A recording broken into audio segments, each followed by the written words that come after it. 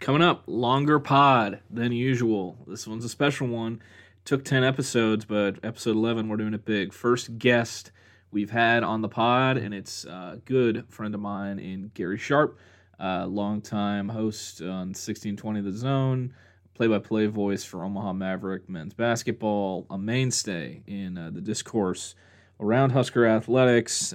Gary's been really good to me these last couple years, especially letting me be a mainstay Monday guest on the new morning show, and I figured, I could give him a return game.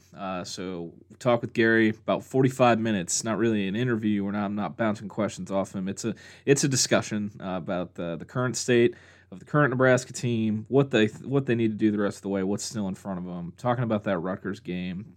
Some personnel, and then of course we talk about Danny Nee, a little nostalgia talk. Gary had a very interesting perspective on the Danny Nee era at Nebraska. Started it as a student going to games in Lincoln at the Devaney Center. By the end of it, was hosting the Danny Nee coaches show on the network when at the end of his tenure. So great discussion with Gary, and obviously we'll talk about that game against Rutgers, a little preview of Northwestern, some alumni weekend talk. Covering all the bases going into the weekend. That's why we're changing the intro. Different little intro, but it's a different pod. So play that funky theme music and we'll get it rolling.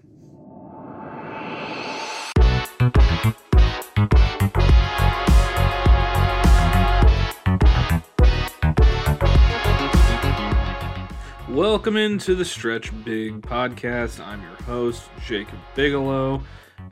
Coming at you on Friday, January the 19th, the day before Nebraska hosts Northwestern and their alumni weekend tilt at Pinnacle Bank Arena, and just a couple days post-mortem following a devastating defeat out in New Jersey against Rutgers. We're going to start looking back on that game from Wednesday night. Was it Wednesday or Tuesday? I don't even know.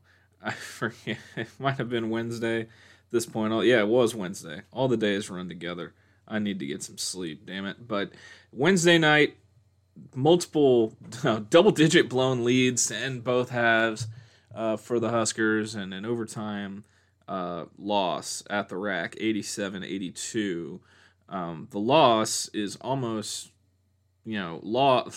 lost in the discourse as the elephant in the room for Nebraska basketball remains the status of forward Juwan Gary, who left the game with about 13 minutes to go.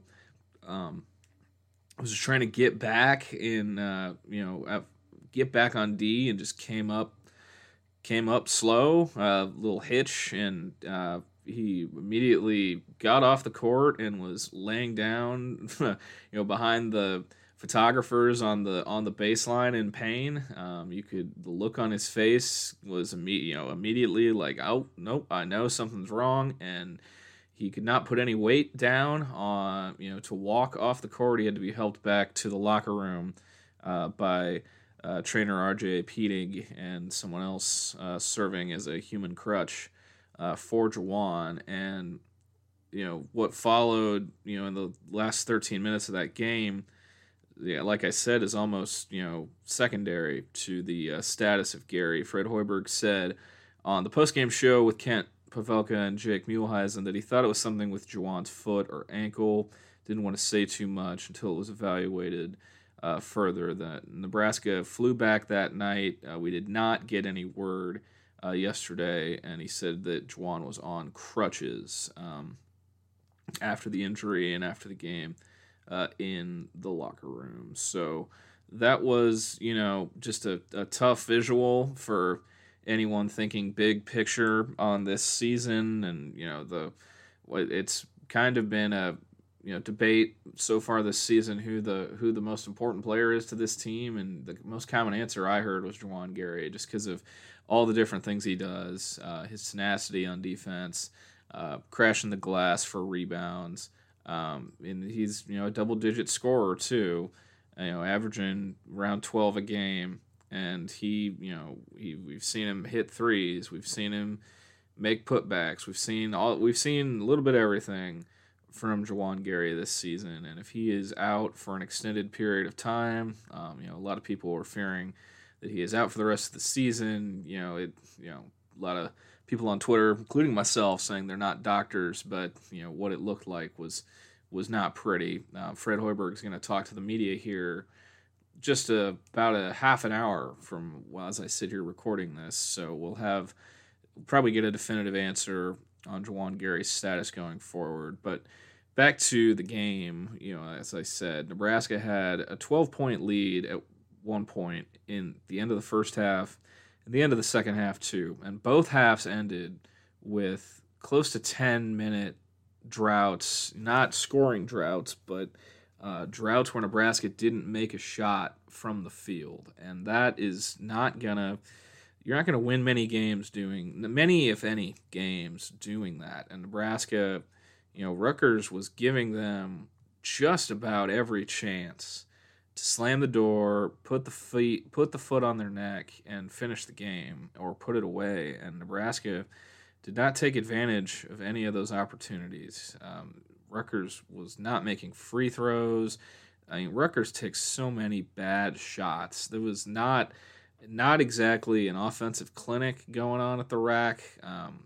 There was a point in the game where Nebraska's offense looked good. It looked fluid, like they were, the ball was moving side to side, and they, were hitting some threes. C.J. Wilcher hit a couple. Keisei Tominaga hit a couple. Bryce Williams. They looked like, it looked like how Fred Hoiberg wants it to, but. Juwan Gary goes out, and by the end of this game, Rutgers had 25 offensive rebounds. They also had 20 second chance points off of those 25 offensive rebounds. And they also had 17 points off of Nebraska turnovers. But, both these teams were pretty even. They, in terms of, made threes. Rutgers made 11. Nebraska made 13. They were pretty even in a lot, but 25 offensive rebounds, 56 total rebounds. Rutgers took 78 shots. They took 12 more shots than Nebraska took in this game, and that's just it's not a recipe to win.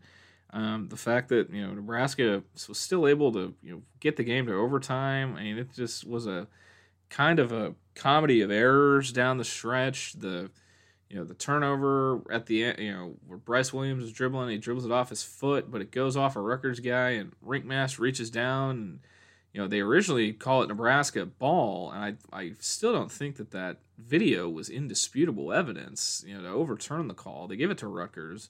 Rutgers gets called for a travel after Sam Hoiberg and Bryce Williams trap Derek Simpson on the inbound, and Nebraska still has another chance to win, and they end up trying to throw a lob to the rim to Bryce Williams with 3 seconds to go in the game, and it's just, we later, hearing from Fred Hoiberg after the game, that was not the play that was called. That's not what they drew up on the whiteboard. Listening to the broadcast, I forget who the play-by-play guy was. I know Jess Settles was the color guy. At one point said Kelly Pfeiffer was one of the best officials in the country, which made me raise my eyebrow a little bit. But they're getting ready to run that play, and they say Fred Hoiberg, he's a former NBA coach. He's got 100 of these, and they end up, Jamarcus Lawrence is the inbounder, and he's throwing the ball at the rim to try to get it to Williams. It looked like Rinkmast was supposed to set a screen. You'd probably think they're trying to draw something up to get it to Keisei Tominaga. And, it just, that end of that game, it's a running joke on, with Nebraska and Nebraska Twitter. But, that game was drunk. That game was falling down drunk. There was just so much dumb going on down the stretch at the end of that game. And it wasn't helped for Nebraska's case, with Gary going out. And, we see, Rinkmast fouled out, was not his night. 4 points, 2 of 12 shooting. Josiah Alec, who you'd think would have to come in and be that energy rebound guy, he fouled out too. your starting point guard shoots 0 for 5 from 3 in a homecoming game. Tominaga made 4 threes. Williams made 4. Sam Hoiberg made 2 big ones. That he's the reason they got back into it. Sam, he made one from the corner and one from the wing. He had 2 huge ones late. Sam Hoiberg continues to make big plays for this team. But, CJ Wilcher also 2 for 5. He had double digits off the bench. But just once again, and Fred has reiterated this again and again about the importance of playing defense and the importance of rebounding. And defense and rebounding, they're intertwined just because it's all about effort, it's about heart, it's about want to do. And Nebraska to give up 25 offensive rebounds, to the other team, and Cliff Omori, I called him Cliff Omarui on my last episode. I was thinking of Eugene Omarui, another former Rutgers guy, but Cliff Omori had 15 boards all by himself, 6 on the offensive glass for Cliff, and he's a really good player. But to allow 20, you're not gonna win, like I said, many if any games with that result. And like I said, Rutgers 87-82.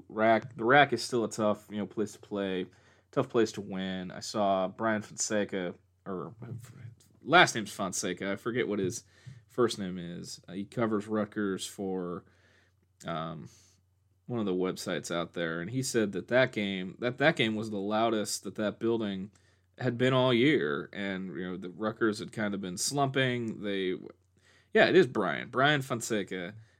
He posted the clip of the Pikel Tech that I reposted the other night. He's on the Rutgers beat for the Star Ledger, and he said that was the loudest the RAC had been all year down the stretch. Rutgers coming back into it, and that's a tough place to play. It's a weird gym. It's super small, super crammed, and it's a tough place to win a game. But it's another repeat of the unfortunate theme for Nebraska basketball. It's not that they lost; it's how they lost. And to sit here, they're 13-5 on the year. They're I'm not going to put a lot of stock into projections right now until we get an answer on Juwan Gary, but they're still a top 50 team in season-long metrics like Torvik, and they're just outside the top 50 on Ken Palm, and they've got looking at their schedule and looking at the Big Ten on paper, they got a bunch of games that are still winnable and a very favorable finishing stretch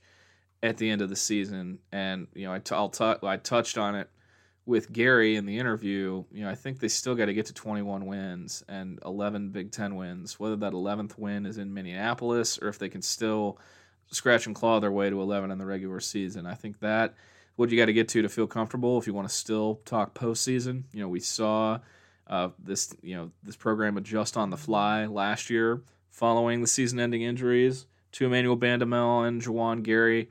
But right now it's just a big question mark for me, and it's 2 back-to-back the Jekyll and Hyde comparisons of what Nebraska looks like at home, what Nebraska looks like on the road.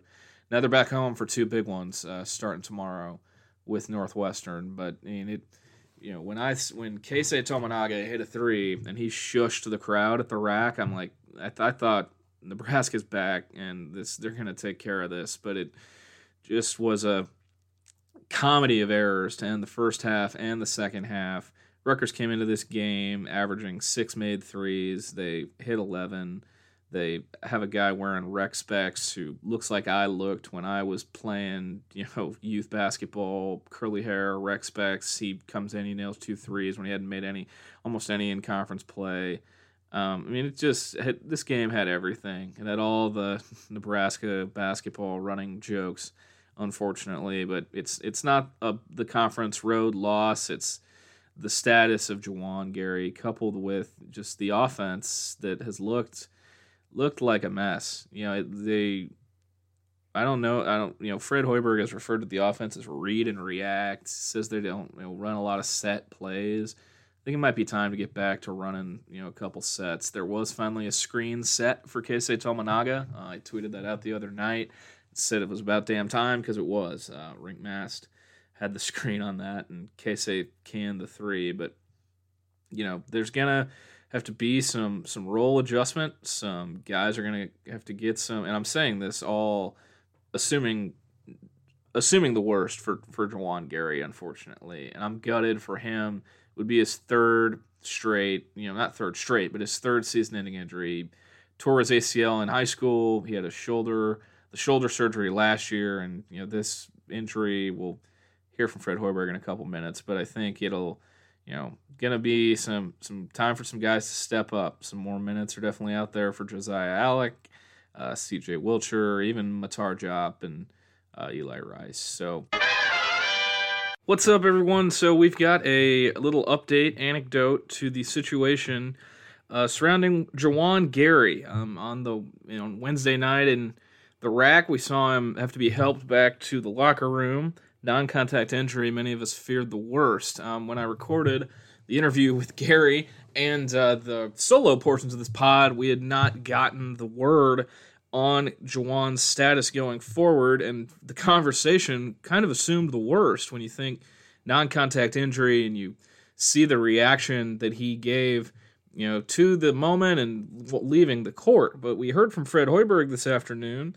and he said Juwan suffered a calf strain on Wednesday night at Rutgers. Said the trainer did a instant, examination, and that the Achilles tendon appeared to be intact, and Juwan Gary is day-to-day. He will miss tomorrow's contest against Northwestern, but per Fred Hoiberg, the hope is to get him back soon. He didn't want to put a timetable on it, but Juwan Gary, day-to-day with a calf strain, crisis averted, bullet dodged, or as friend of the show Jack Mitchell put it, season back on. So that is a good, positive bit of news for Nebraska basketball fans going into the weekend. Fred Hoiberg, a little fiery, talking to the media this afternoon. I kind of digged it. The moment was probably him saying, "We're a damn good team. I know the sky is falling right now. That's what I challenged our guys to do. Do not look at what people were saying." Seemed pretty pointed toward the social media roller coaster overreaction of the sky falling, and some of the responses that I received when I opened up the questions from Twitter the other night. But that's the update on Juwan Gary. He's day to day. He will not play tomorrow, but supposedly he's improving more and more with each passing day. Just very sore with a calf strain. So that's my update on Juwan Gary. Back to the pod. We can transition into my discussion with Gary Sharp. Thank you. Big thanks to Gary for coming on, chopping it up a little bit. This was not a long form interview. I'm not running down a list of pre-prepared questions, but Gary. Anyone who will let me talk their head off on basketball, they're valuable. They're valuable, and they're good friends of mine. And it's good to talk with Gary about Nebraska. Gary's a season ticket holder. He tries to get to as many games as he can when they don't conflict with his duties as the play-by-play man for Omaha. And he's had a very unique perspective on the program, from his days with the network to filling in sometimes on play-by-play during that time to now, and he was a student and when the program was humming under Danny Nee. He's got some great Danny Nee stories, and So with that being said, here is my discussion with the first guest in the history of the Stretch Big Pod, Gary Sharp.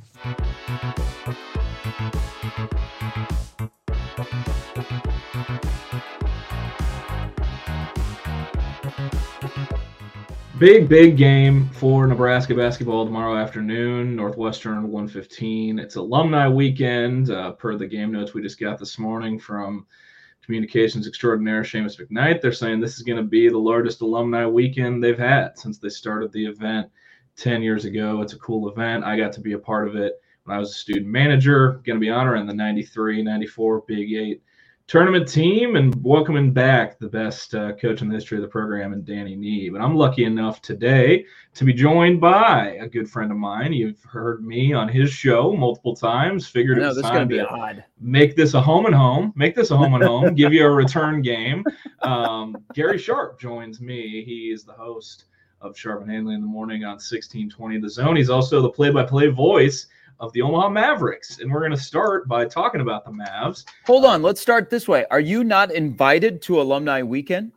I maybe because I didn't graduate a manager. I was only in one for 3 years. Okay.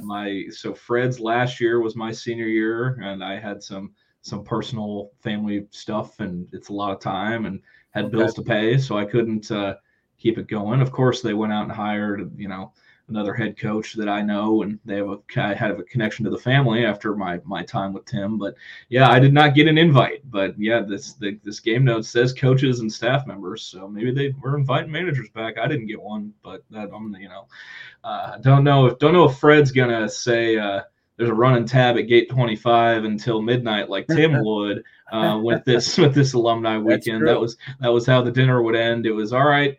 Running tab at gate 25 until midnight.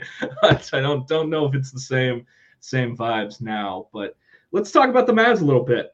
Year 2 under Chris Crutchfeld, first time in a couple years that the program's gotten to the 10-win threshold. They hit that this past last week when they swept the Dakota schools at home. Tough one last night, 3-point loss in Brookings, but this, the Summit League, there's no Max Asmus, there's no Mike Dahm walking through that door. And this Mavs group looks like they've got a good shot at wearing white in Sioux Falls. Yeah. And, those 3-day run in the conference tournament, that can get you to the dance. What stood out the most about this group? It's kind of been a weird group. Like last year, they were 9-23 in Chris Crutchfield's first year, and they were trying to figure everything out. They had some talent that had not been tapped yet, and they got off to a slow start this year. They didn't play as strenuous as a typical Omaha non-conference schedule, so they kind of were able to keep their head above water. But they played right before Christmas out at Cal Poly, a terrible time to play on the road. Guys' bags are packed. They're ready to go on break because they haven't been on break for a while. They played really, really poorly, and then they came back and started Summer League play, and they had a good first half against Denver, who I think is really good and might be the lone rep out of the Summit League this year, and then fell apart at the beginning of the second half. But then things just switched in a span of about a day. They cut down the rotation. They went to Vermilion. They beat South Dakota, and they played really well of late. Thursday night had a chance at South Dakota State to actually win the game or possibly get it to overtime and missed a last-second three that would have tied it. But it all revolves around Frankie Fiddler. He's been fantastic. Last year he put himself out there. He said before the year began, he's the best player in the Summit League. And, Jacob, him. He's very, very confident in his ability, but he immediately put his name at the top of every scouting report. And he had a bad year last year. Now, stat-wise, you could go, whoa. But for Frankie's standards, he had a bad year. This year, and especially over the last 2.5 weeks, unstoppable. When he wants to get a bucket, he goes and gets a bucket. He gets to the free throw line a lot. They have Markel Sutton, who is a 6'9" wing from Tulsa, who has turned into a double-double guy. I think they're close. I really do. The Summit League isn't as daunting as it's been, and Omaha's got a place in it. So I think wearing white in Sioux Falls, which is one of the top 4 seeds, which is kind of the goal every year, I think is very doable. And I think a run to possibly get that first ever bid is in the cards. This is a team that I really like. I think they've turned the corner. They're only playing about 7 guys, but the 7 guys that are playing really well. Yeah, obviously, like you said, it starts and ends, not starts and ends, but it starts with Frankie. And if you've got a dude who can go on a heater for, a couple of days in Sioux Falls, that gives you a fighting chance. Even last year with, how the season didn't go the way you probably wanted it to, still took SDSU to the wire in that first round game in Sioux Falls. But yeah, the Mavs got their last home game of the month tomorrow against UMKC. One of the guys I was a manager with is actually UMKC's director of ops. So I would, if Northwestern Nebraska wasn't at the same time, I'd probably be going to watch the Mavs tomorrow. But definitely, I'm making it a priority to sneak over to Baxter Arena in February. And if you're in the Omaha area and you want to, get a look at some good mid-major basketball, some good teams coming to Baxter in February. And like you said, Mavs got a chance to make some noise and maybe make a run when it gets to conference tourney time. Hey, in the Summit League, not every player is well known. Even though the league has had games on national TV, they have a deal with CBS Sports Network, so the exposure is out there, and it's a good league. It's unfortunately, people realize how good of a league it is when Baylor Shireman comes to Creighton or Max Acemus goes to Texas. But it's a league where not everybody plays defense, so you get a lot of 89, 86 type games. It's very, very fan friendly. Yeah, absolutely. And I've enjoyed going to games at Baxter these last couple of years too. It's like I said, fan friendly, and that's a good atmosphere over there. But like I said, if it wasn't at the same time tomorrow, I'd be there. But so we can transition over to Nebraska now. Team in desperate need of a win tomorrow. Desperate need after how things went at Rutgers combined with how things went at Iowa. We're sitting here recording this on Friday morning. Haven't gotten any word on Juwan Gary. Had a couple cryptic social media posts yesterday, but even when we do finally, Fred talks to the media this afternoon at 1:25, I think. And, even when the word comes down on him, it's got to be, next guy up, got to be, on to the next one. Northwestern's a team Nebraska hasn't beaten under Hoiberg. Last win Last win for Nebraska against Northwestern was in Evanston in February of 2019, which was Tim's last season. And there have been some ugly ones with Northwestern under Hoiberg, and with all the alumni, and it's an afternoon matinee Saturday. There'll be some juice in the building. A little dose of nostalgia will help with that juice too. But how critical is this game for this team and this season? Well, I mean, it's critical before New Jersey and what happened against Rutgers, because you're trying to build up your resume, and you don't want to have a win over a number one team in the country get further and further down and get clouded by some bad losses. So playing Northwestern, who's an NCAA team, and a lot of brackets have them higher than Nebraska, is already going to be important. And then when you lay an egg like they did at Rutgers, and then you have the availability of Juwan Gary is up in the air, it becomes the next two home games are huge for not only the resume, but I also think, Jacob, like the fans who want to turn the corner. And it's definitely, you talked about this on my show, they're a different team. They have a different vibe. But there's always that convincing of Nebraska basketball goes to the past where, okay, you cannot have sustained success. And they follow up Purdue with the loss of Iowa. Then you're like, okay, there's things that Iowa does that Nebraska tried to do, but Rutgers is a completely different team. Mm-hmm. Well, the result was the same. You still lost a game. So the next two home games, Northwestern, Ohio State, I think are huge to get back on the right track, because they're an NCAA team. They're by no means a 7-8 seed, but they're definitely one of the 68 best teams in college basketball. But a game like tomorrow either gets you in the first four in or the first four out. Mm-hmm. So it's a big game. I also think Nebraska, with everything you just laid out about tomorrow, because there's going to be part of the tension convention in the PBA, especially after what's happened, what's on the line. Man, you got to get off to a good start. You cannot have a game where you're just throwing up bricks, you're getting beat on the offensive glass, and the next thing you know, Boo Booey is saluting the crowd with his number one finger. Yeah, no, that's been something that we've heard Fred harp on his last couple of games. Well, especially Rutgers, after how they started in Iowa, was the importance of a good start. And they did, yeah. And I completely and totally agree with you. I mean, they got to get off to a good start. They can't be rushing into stupid, silly shots. I mean, we've seen that a couple times in the games that haven't gone their way. But yeah, like you said, I mean, Northwestern's a tournament team. They're the two teams that have beaten Purdue. They're gonna see each other on Saturday afternoon, and it's gonna. I mean, Northwestern, Boo Booey. I mean, the Big Ten's going to be happy. Well, aside from Chris Collins, every other Big Ten coach is going to be happy when his eligibility finally runs out. But especially Tom Izzo. So Boo's been around for far too long. He's one of the better players in the league. That's no slight. But if he's putting on a show tomorrow, then it could spell trouble for them. It kind of makes you when you look at Northwestern, and Boo Booey's been there forever. Barry's a really good player. From the Nebraska standpoint, Jacob, I think you should be frustrated when you looked at Northwestern. I mean, this is Northwestern now. Mm-hmm. They did finally break through and got to the tournament, and then Chris Collins was on the hot seat, and somehow they've been able to turn it around where they're a tough out on a nightly basis.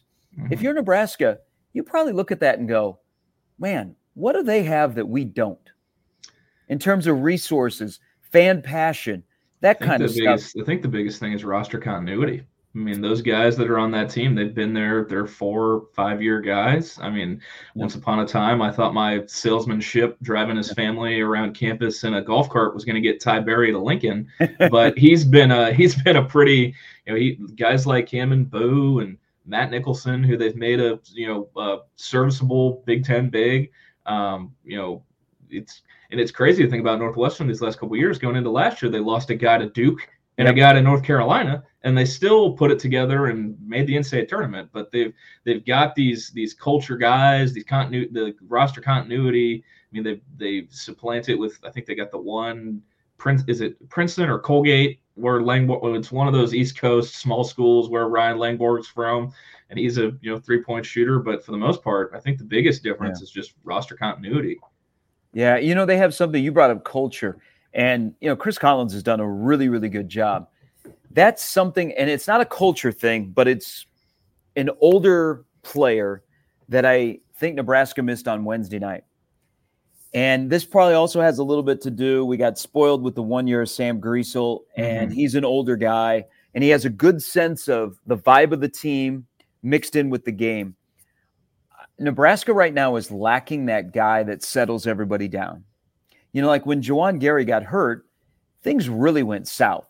They were already trending that way a little bit on the offensive glass, but not to the extent where you get to 25. But Nebraska, once Gary went out, looked so discombobulated offensively. And I think they lack that guy that takes everybody, looks them in the eyes and says, we're not going to panic. It's going to be okay. They don't have that guy. They have talented players, but there's nobody like a Griesel from last year that says it's going to be okay. Now, that might be Sam Hoiberg. I don't know.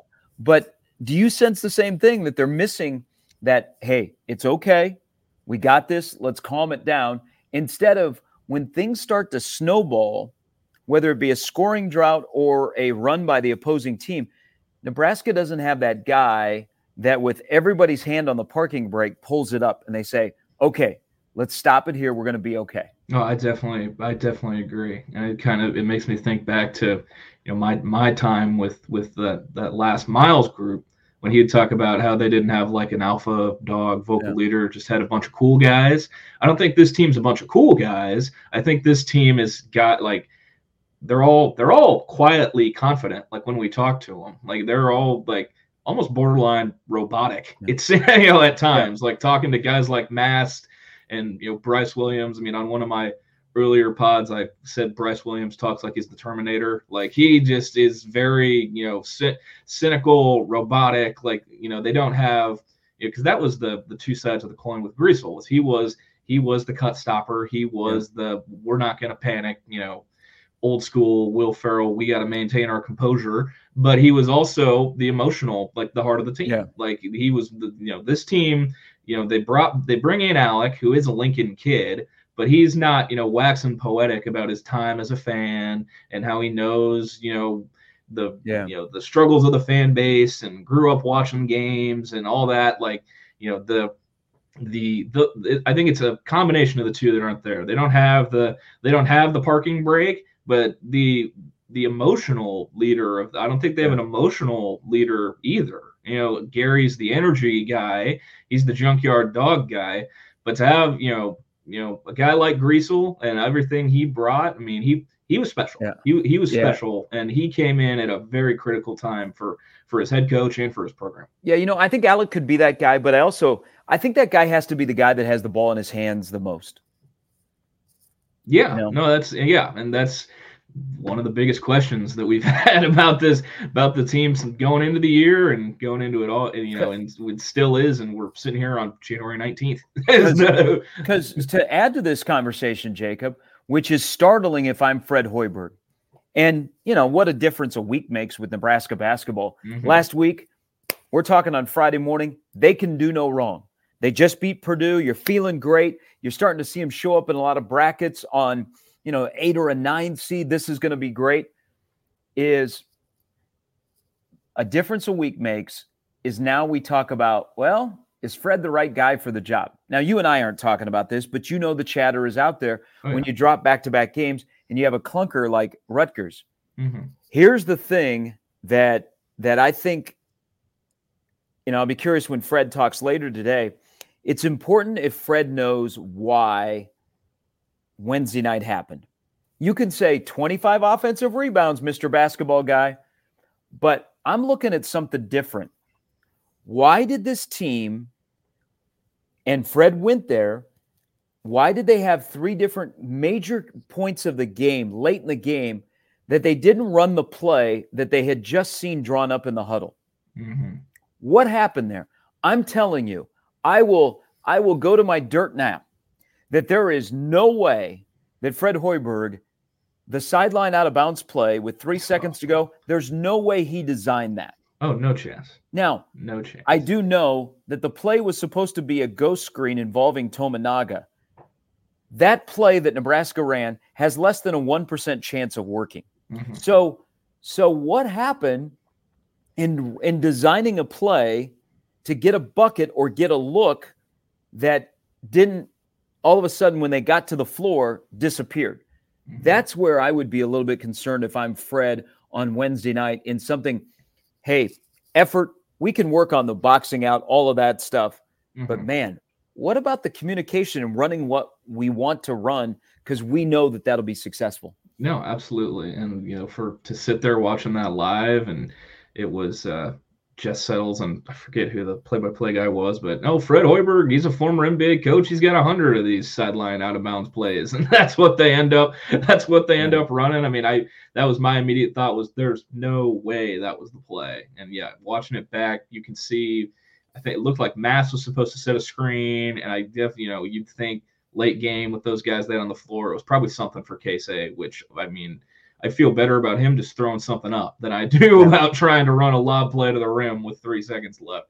But I mean, yeah, it's a weird point right now for this team. Yeah, there's definitely people trying to bring up the job status and all that, and I don't think that. I think it would take a lot for that to be actually brought back to the forefront with how this year's gone. And 2 years in a row, there's been proof of concept, proof of progress, and then injuries have derailed it. And that's kind of it's give me a break, I can't catch a break, kind of. I think they're still in a good spot, but at some point you're going to have to grab a road win in a place where you're not supposed to win. Maybe that's Maryland, but the best tonic for this team might be that they're coming home for the next 2, because they're a different team at home offensively outside of the Creighton game, where they tried to match Creighton's style. So you get that benefit, but to help the resume, they're going to need a road win here or there. But when they're on the road, who's that guy besides Tominaga going on a heater or shooting it well enough that you score 75 to 80 and you're like, that's enough to win? Who's that guy that makes a defensive stop? Yeah. I think the other guy on offense needs to be Williams, but he's been a roller coaster. And on defense, I mean, it probably has to be him too, just because the way he's built, and he's gonna have to play more 4. If we are expecting Gary to be out for we don't know the period of time yet, but yeah, I completely and totally agree. They feed off and live off of that home court advantage, and it's night and day, Jekyll and Hyde between home and away. But enough about the current state of the current team, and you had an interesting position. Hey, hold on before we leave that. Let me throw this suggestion out to you. Yeah. So Jamarcus Lawrence right now is on the struggle bus. And I think he's just trying to pick spots offensively, bringing the ball up the floor. There's just a lot of things that are going on here. And you've talked ad nauseum about, okay, Fred's got maybe a positionless offense. You don't necessarily need a true point guard. You and I are talking about, man, you need that guy to say, hey, it's going to be okay. Relax. What do you think the possibility of getting Sam Hoiberg some minutes at point would look like? Is that even a possibility? I think it is. I think there's a lot of different cards on the table for sure. And I think we've seen the impact Sam can make. And I think, if he shown the ability to make winning plays on the defensive end, that's for sure. And I think I don't think he's a minus on offense. I think you're either going to break even or he's going to be a plus. And I think that's definitely something that's on the table. And, part of my, I thought about that. That's something I was going to talk about in the solo portion of this.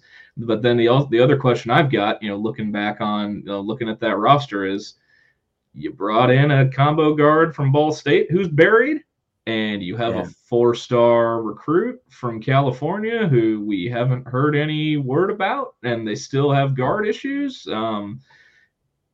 Something's got to be going on behind the scenes with both of them for them to not even get a look. I mean, that's got to be something behind the scenes or in practice, but with the way their backcourts looked at times this year, for either of them to both be buried, I mean, that's kind of a red flag to me, but that's beside the point. So yeah, and I think, with Boogie, I don't know, it's just a weird fit with the other guys on the floor. Yeah. He doesn't seem to blend well. And so I think Fred made the decision of, we're cutting down the rotation, and you're not going to be part of it. But I agree with you. You cannot bring a guy like Coleman and Lloyd in. And now this conversation might be different if Ulis is eligible. That too. Okay, so he solves some of these guard problems, but we're past that. He's not going to be involved in the 23-24 season. Yeah. But you're right. To bring a Ball State guy in late as a late addition out of the portal, and then Lloyd, and not have Lloyd, you've played as many minutes as Lloyd has played. That is, I mean, you're supposed to recruit yourself and coach yourself into options. Well, they recruited themselves into a couple of bad options where they can't rely on them. And so you might be stuck. So that's why I say, why not give Sam a look? See if that changes things up. I'm not saying Sam Hoiberg in the Big Ten could be a 30-minute point guard, but I think maybe a spell here or there. It might help Lawrence to, not have the game come to him while he's watching, not playing, if that makes sense. No, that makes sense to me, and I agree with giving Sam a look. He's shown he's not scared of the Jameer Youngs and Chucky Hepburns of the world defensively, and some run to initiate action and bring the ball up. I'm all for it, really and truly. So we'll see how it looks. Like you said, 2 enormous home games. Northwestern's a tournament team. Ohio State should be a tournament team, but they've been slumping. We'll see how they look tomorrow. They got Penn State at home, a team they blew a 17-point lead in Happy Valley earlier in the conference slate. So the Ohio State game's still in January, right? It is. Yep. Because Chris Holtman's January record at Ohio State, not so good. No. I mean, then they're talk about a program in a weird spot. I mean, I think this is year 7 for Holtman, and I feel like that Oral Roberts tournament loss a couple years ago was the switch flipping downward for his time there. And he's a good coach. He's a great dude. He's really well thought of in coaching circles, but maybe time for him to be looking to beat the posse out of town in Columbus. What a weird year in the Big Ten is. We could be having a conversation and we don't know what Michigan State's going to do. They got the win over Minnesota. It's not going to help the metrics a ton, but they had to win a game. Man, you could have Michigan, Ohio State, and Michigan State could all miss the tournament. Yeah. And remember, Ohio State has a new athletic director coming in. So who likes to throw money at his problems. Yep. So hello, Jimbo Fisher. So we'll see how that goes. I need to try and get in touch with Titus again, see how he's feeling about the old alma mater. But shift gears, it's gonna be a really cool scene at PBA tomorrow, bringing Danny Nee back in town. You scooped it at the sports banquet with Fred earlier in the year, saying Fred made the call to Danny to bring him back when they talked to him on Sports Nightly last month. That was pretty cool as well. But it's been 24 years since the end of Danny's time as the head coach. He came back in 2009, right, for a Hall of Fame thing. And 9 year, this more time has passed now, and it's kind of been the flavor of the day in Lincoln with Solich coming back for the spring game, and time heals not all wounds, but most of them. And to bring Danny back it'll be pretty cool seeing tomorrow. You had a front row seat for the knee for a good part of Danny's time as the head coach with your time in Lincoln. What's the first thing you think of when you think of Danny Nee Nebraska teams? I thought you were going to say Danny and my relationship. Effing Gary. Hey, Coach Nee has been great to me, and he only one time cussed me out because I started as a student in the stands of the Devaney Center, and in the mid '90s, and I finished doing his radio show for the last 5 years. The only time he really got upset at me, I used to call the Devaney Center the Apple Orchard because they had all those NIT banners. And he gave it to me one day. He said, I don't understand how difficult it is, and blah, blah, blah. And I said, but you have to admit that's kind of funny. He didn't like that. I think I remember a character who was a winner, who could, recruit, and however they accumulated their roster, it didn't matter, because when Nebraska was rolling, he made Nebraska basketball almost every game matter. Like, you had to be at the Devaney Center as a student or a fan. I've said one of the biggest accomplishments Nee had was they had a majority of their season ticket holders were from Omaha. They would drive down to the Devaney Center. That's not easy. When you got kids and you're rushing home from work and you got to get to that 7:05, Big 8 or Big 12 game. He made Nebraska basketball matter. And gosh, did they have an enormous amount of talent. They couldn't get that magical thing that it blows me away, Jacob, that this program is still chasing, is a victory in the NCAA tournament. And another sign, so Nee gets fired after a Big 12 tournament game at Kemper Arena. Now we're in 2024.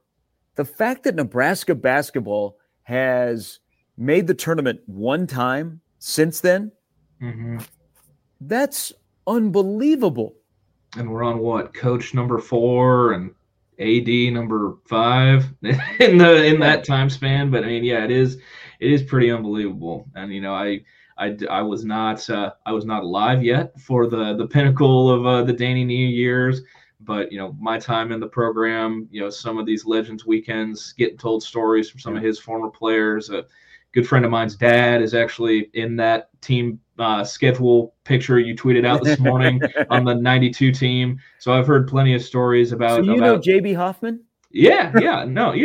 Is that the guy? That's JF. Yeah. Oh, yeah. Okay. No, his son Sid's one of my best friends. So I've heard. So I was just throwing it out there because that was like one of the random guys. I said JF Hoffman. It was one of the random guys on that team in 91, 92. Yeah. No, I've got a hat for his family farm out in Arapahoe, sitting around here somewhere. But yeah, no, that's the connect. I saw that picture you tweeted. I immediately texted Sid and JF, and I was like, what a team, man! So I think in the success of Nebraska basketball, because he was never really labeled as a basketball AD, Bill Byrne has a lot of credit here. Now, if you were pro Danny and Danny got fired, the writing was on the wall. They started to go downhill in the last couple of years. But Bill Byrne, you remember, it wasn't just Nebraska basketball that was rolling. That was the height of Nebraska football in the 90s. Yep. And Nebraska volleyball won a national championship. Darren Erstad was on campus. I mean, it was really good to be in the athletic department at that time. But I think another accomplishment by Danny was men's basketball was relevant. Like, it could have been all football. Hey, once the national championship ceremony is over, I won't go back to the Devaney Center for a long time. Well, people came to the Devaney Center, and Danny made Nebraska basketball relevant while Nebraska football was winning national championships. And, they had a lot of interaction between football and basketball players. They got along. But I just keep going back, Jacob, just the dudes. I mean, you hear the names rattled off from King to Reed to Chubbuck to Piakowski to Strickland to Boone to Chandler to even just looking at this team they're honoring, this team they're bringing back. I mean Strick, Pike, Badgett, Chubbuck Jr. Tom Best was a bully big. Yep. Like the team had dudes, and that's multiple. That's 2 long tenured NBA vets on one team at Nebraska. And I know we've had a run, recently, which is, crazy with Fred, that he's put 2 guys in the league, and, Roby 2 at the end of Tim. But I mean, that's multiple legitimate tenured NBA guys on one roster at the same time in Lincoln. Well, and back towards the tail end of his career, you got the best player that ever played for him, in my opinion, in Ty Lue. Mm-hmm. Yep. They probably those guys aren't coming to Nebraska today. The landscape is a little bit different, but they were attracted to winning. And also, Nebraska high school basketball in that stretch was pretty unbelievable. Mm-hmm. I mean, a guy that doesn't get mentioned a ton, but who was a legend in the state of Nebraska is Jason Glock. Yeah. But he went on, and he was a part of Nebraska basketball. It was a really fun time. They were characters. Their head coach was a character. He was a celebrity who had a tie deal. He had a sport coat deal with Gary Novotny at Gary Michaels Clothiers. They found their place at a university where football was so dominant and was winning, but basketball was relevant. And at 12:45 on a Saturday or at 3:05, I don't care if it was 10 below, you were going to the Devaney Center to watch Nebraska basketball play because you knew at some point Nee was going to do something on the sidelines. He was either going to explode, he was going to throw his jacket, he was going to holler at the PA announcer, he was going to stick his finger in the chest of Norm Stewart. Mm-hmm. You had no idea what was going to happen with Danny. And then you had no idea after the game what you might run into Danny. Where at? Yeah, most likely Barry's. Barry's might be the leading candidate if it was a home game. But hey, Jacob, it was crazy. So again, I got to see a lot of Danny off the floor, and his personality on the floor was exactly the same off the floor. The whole Barry's thing, I used to think that was well known. I guess it wasn't until people have started to tell their Danny Nee stories. So it's absolutely true. So Kent and Nick Joes were doing the games on the radio. And Nick, who I love Nick, I've known Nick for a long time. He was Danny's right-hand man. Now he's over at Iowa State. He's bounced around. He was at Baylor. He went to Mizzou, and now he's back at Iowa State where he was before he came to Nebraska. Mm-hmm. They would do the post-game show. So it would not be the last segment. There would be another segment. Danny would have somebody get his car, and they would have it right outside of one of the ends of the Devaney Center. Uh-huh. So they would have the car warming up.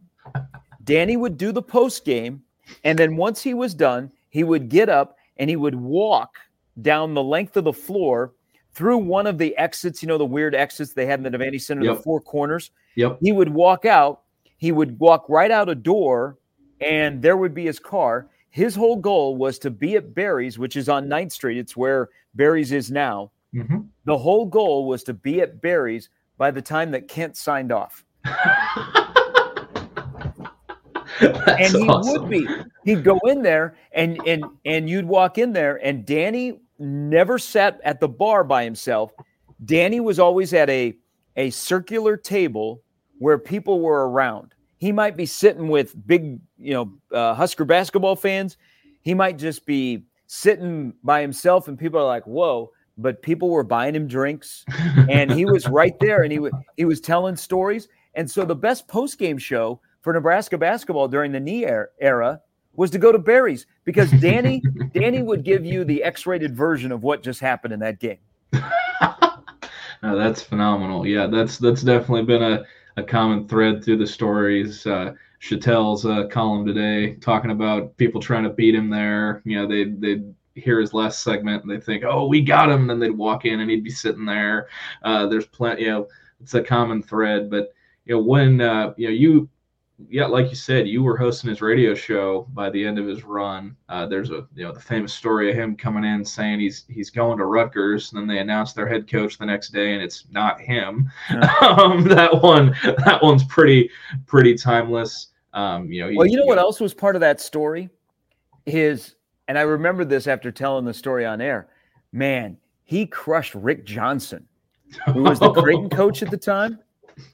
Because he walked into the studio with his wife, which he never came to his radio show with his wife. Danny would always bring refreshments and dinner because he was coming either from the office or from practice. And so he would eat dinner in the studio, and we'd crack some beers.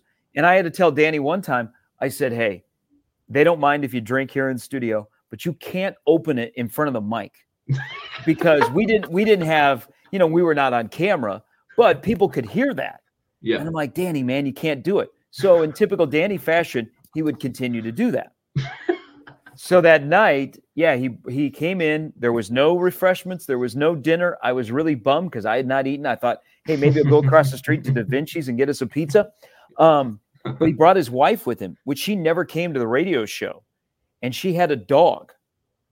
And when he said, hey, we have this dog. I've named it Rutgers.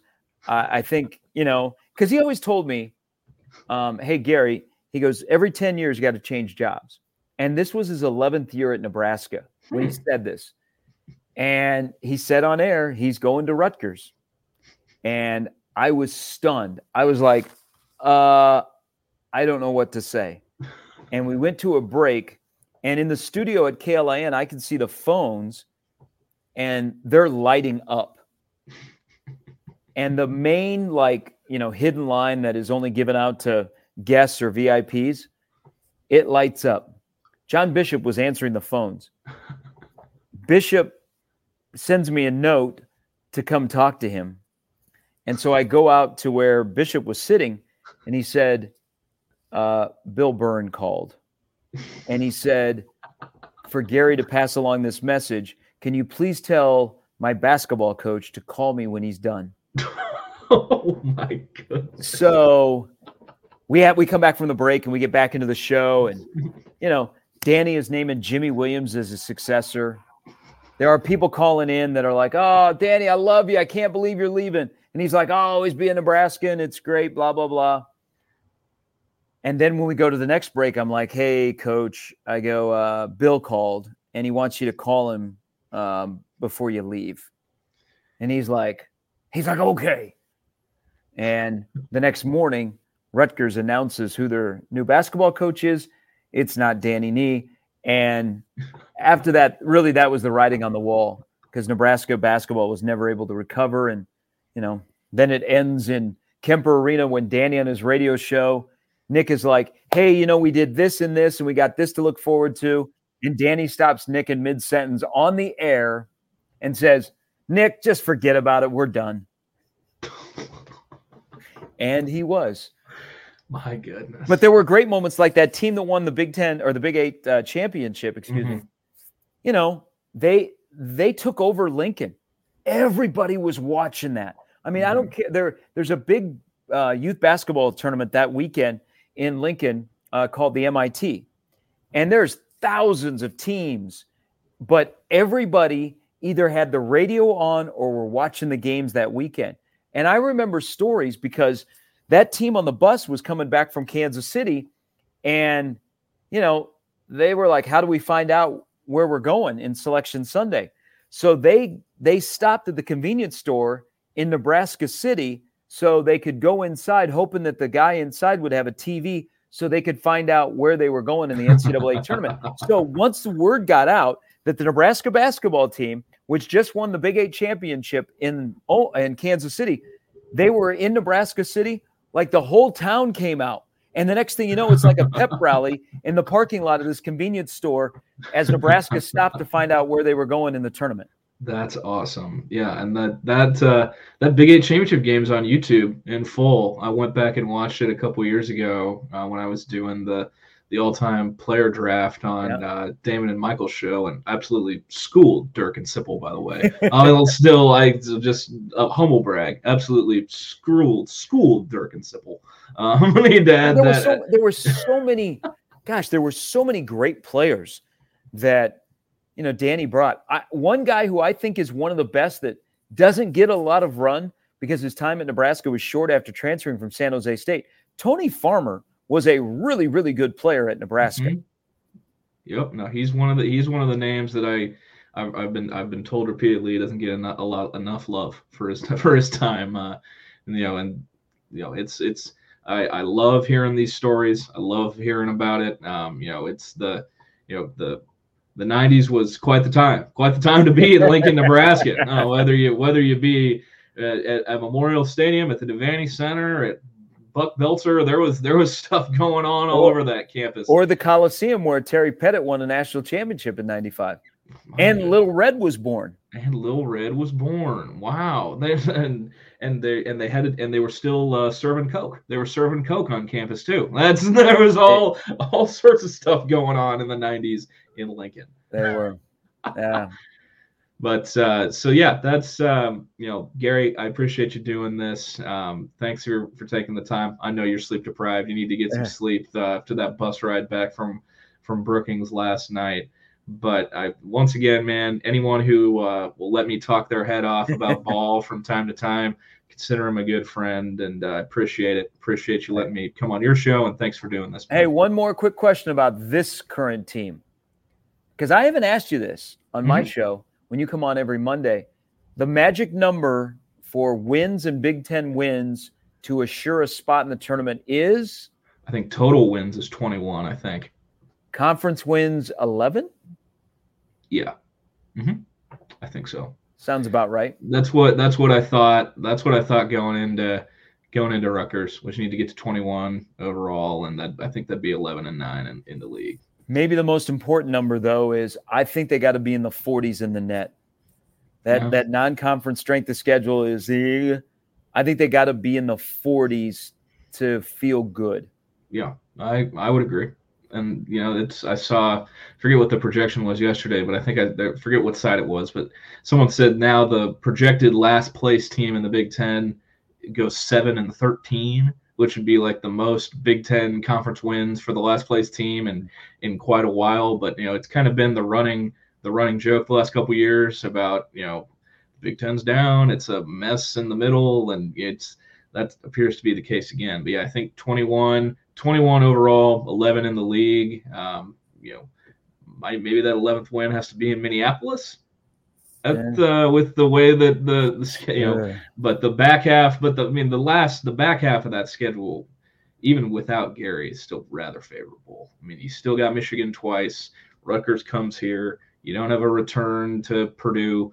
You go back to Assembly Hall when who knows what the hell's going on with that team. Yep. And there's a lot of, the toughest games remaining are Saturday, the return trip to Evanston, going to Champaign, and then the game that I'm sure everyone already has circled on their calendars is when Wisconsin comes to town on that Thursday night, February 1st. That's the biggest game left on the regular season schedule, and then it's a lot of still pretty favorable games, down the stretch. Yep. I think the next two are pretty important to add to that resume. No, I totally agree. So we'll see how the cookie crumbles for Husker basketball this weekend. Should be a pretty cool scene with all the alumni, Danny Nee coming back. But Gary, thanks again. I appreciate you taking the time, and talk to you Monday. Hopefully we're not talking about hitting the panic button and people haven't fired up hot boards after Saturday afternoon at PBA. Yeah. Hey, thank you very much. I appreciate it. Long time listener, first time podcaster with you.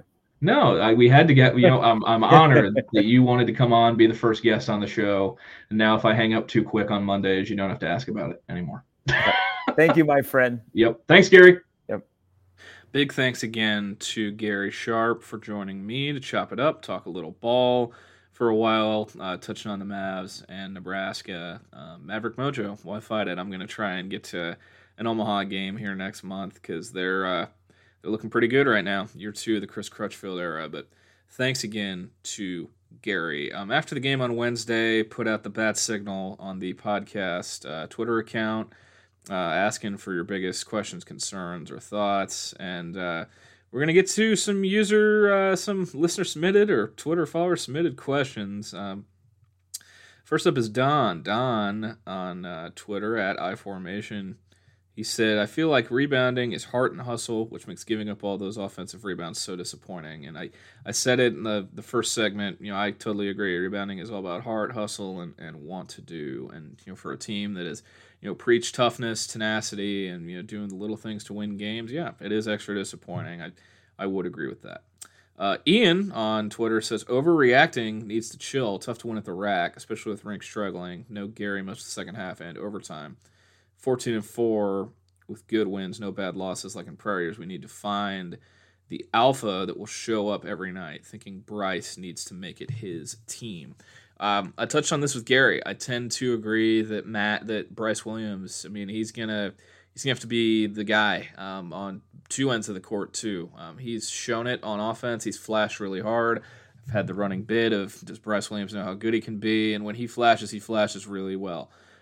Defensively, just because of how big he is, he's got more minutes at the 4 coming his way, which brings the backcourt into question. And that's do we see more Sam Hoiberg at the point? Do we see who's going to be the Jamarcus Lawrence is definitely on the struggle bus right now, and it's like I said, it's going to be big time.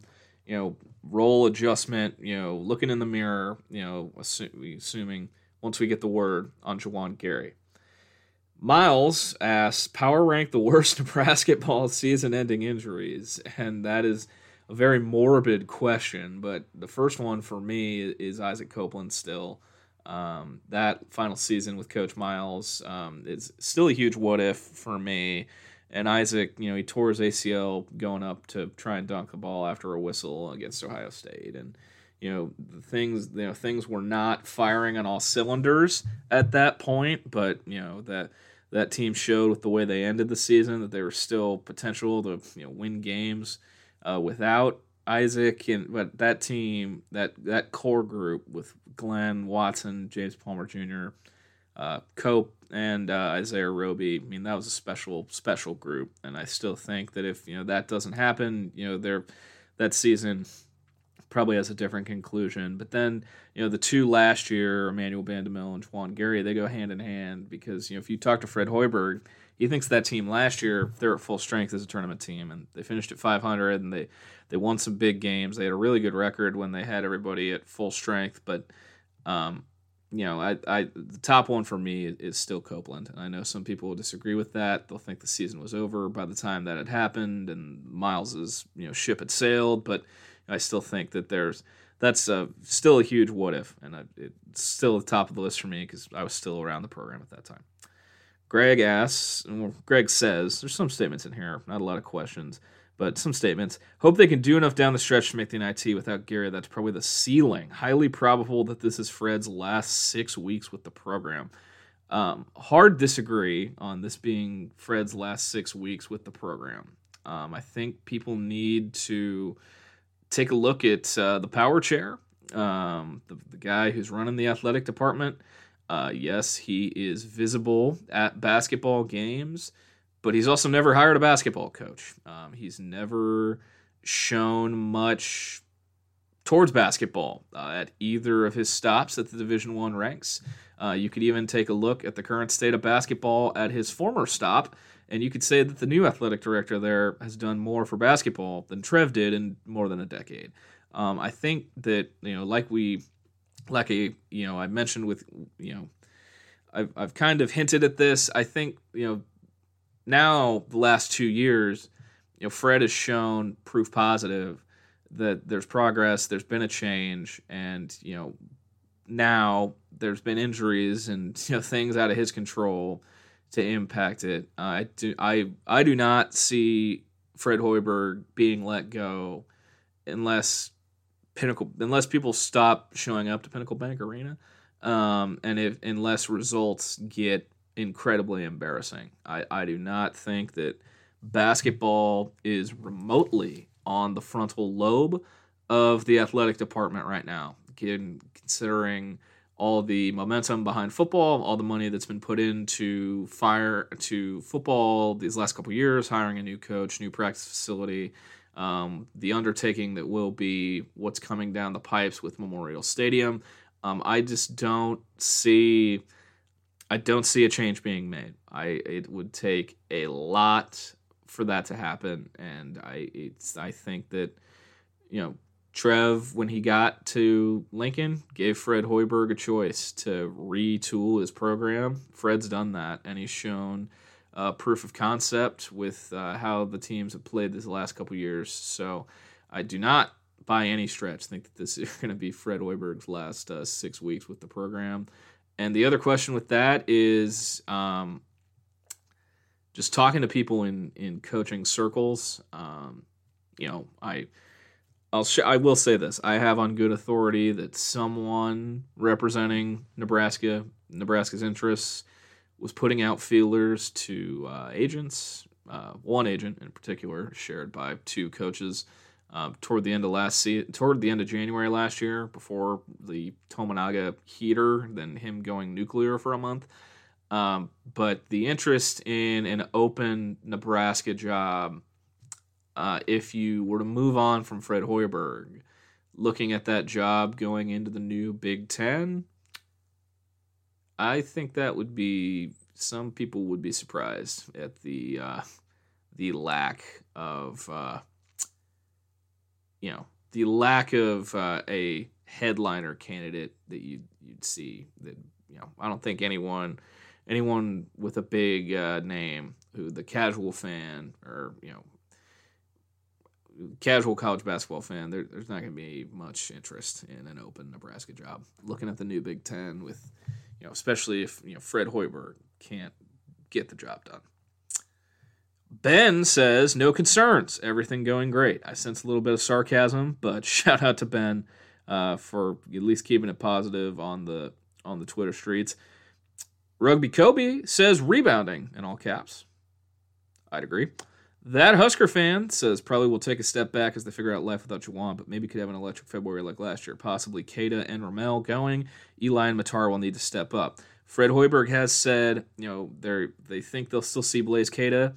That would be huge. That'd be absolutely enormous for him to be serviceable, to be able to give Rink Mast a blow, to just go out there, get a rebound, just be a big, built like just be a brick shit house, for lack of a better term. Excuse my language, but I think that's kind of would be the best case scenario if they get Blaise Keita going. Don't know about Ramel Lloyd, the Ramel Lloyd mystery.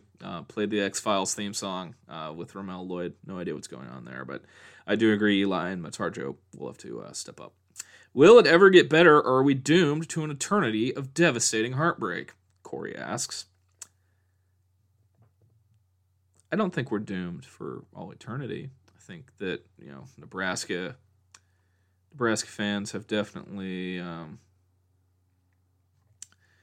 been through plenty of suffering and pain, especially in basketball, but in other sports these last 20 years, I don't know. It's a good question. I don't know. I don't know how soon it'll get better, but I still have faith that on the basketball front, things will get better.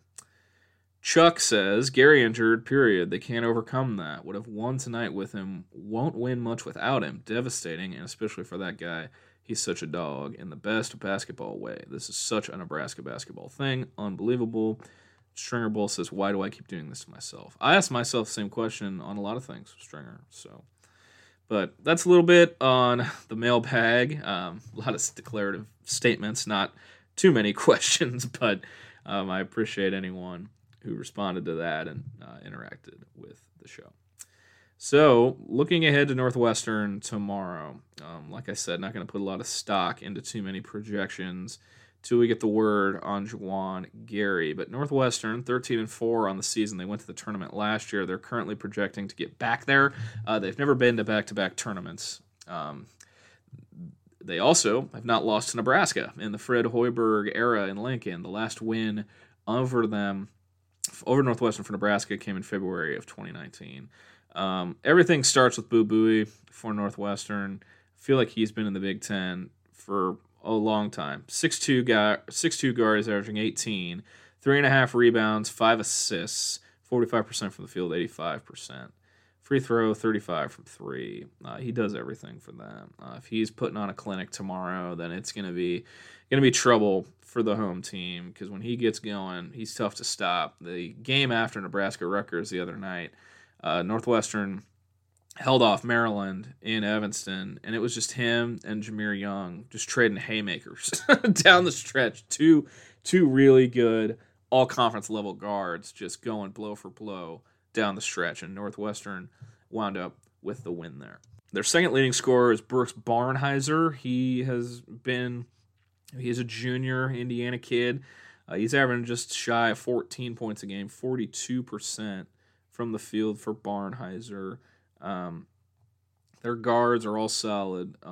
Outside, I mean, Bowie's outstanding, but Barnhizer, this next guy, Ty Berry, one-time Tim Miles recruit, he can get going from three. Berry averaging 11, 46% from the field, and 43% from three. I don't want Ty Berry to be the next guy who's getting a ton of open looks because of Nebraska's schematic plan on defense. Ryan Langborg, he transferred in this past, over the offseason from Princeton. That's where he came from. 6'4" guard, 11 points a game for Langborg, 37% from three. He's their second best three-point shooter. It goes Berry, Langborg, Bowie from three. Nick Martinelli, he's a younger guy, sophomore, hometown kid. He's from Glenview. He's averaging 7 a game, 6'7". He plays a good amount, 20 minutes a game, but nothing too crazy from Martinelli or from Matt Nicholson.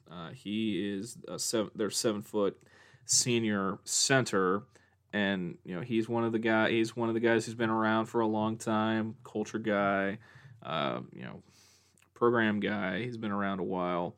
Northwestern usually goes. They can play 7 guys. They'll rotate guys in.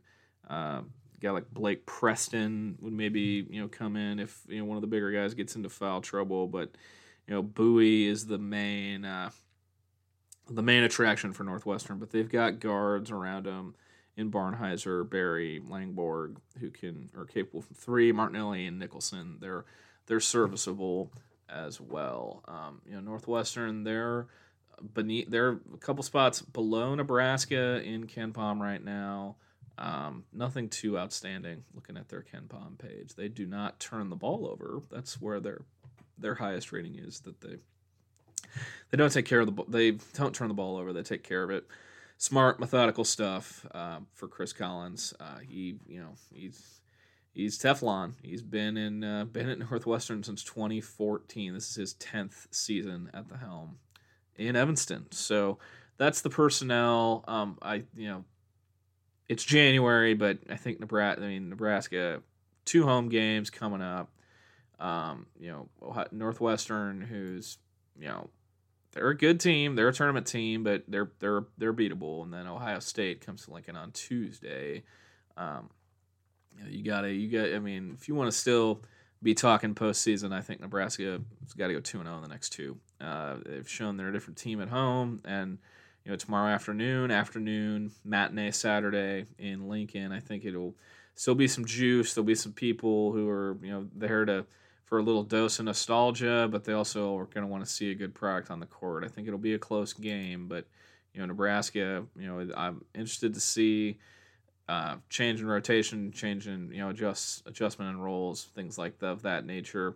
Tomorrow afternoon at PBA. So Northwestern on Saturday, Ohio State on Tuesday. Unless something crazy happens, I think I'm going to just recap both games, have a pod out for you Wednesday, and then the lead in, Nebraska's next game after that is Saturday on the road in College Park against Maryland. So that'll be, that's just looking ahead, trying to establish some consistency with drops and releases. But I figured going into Alumni Weekend would want to tell some Danny Nee stories. And once again, big thanks to Gary Sharp for spending some time with me on the pod today. But that's a look back at Rutgers, a little look ahead to Northwestern. Really important game for Nebraska on Saturday afternoon at PBA, and and then they got the quick turnaround, a little 2-day prep before Ohio State comes to Lincoln.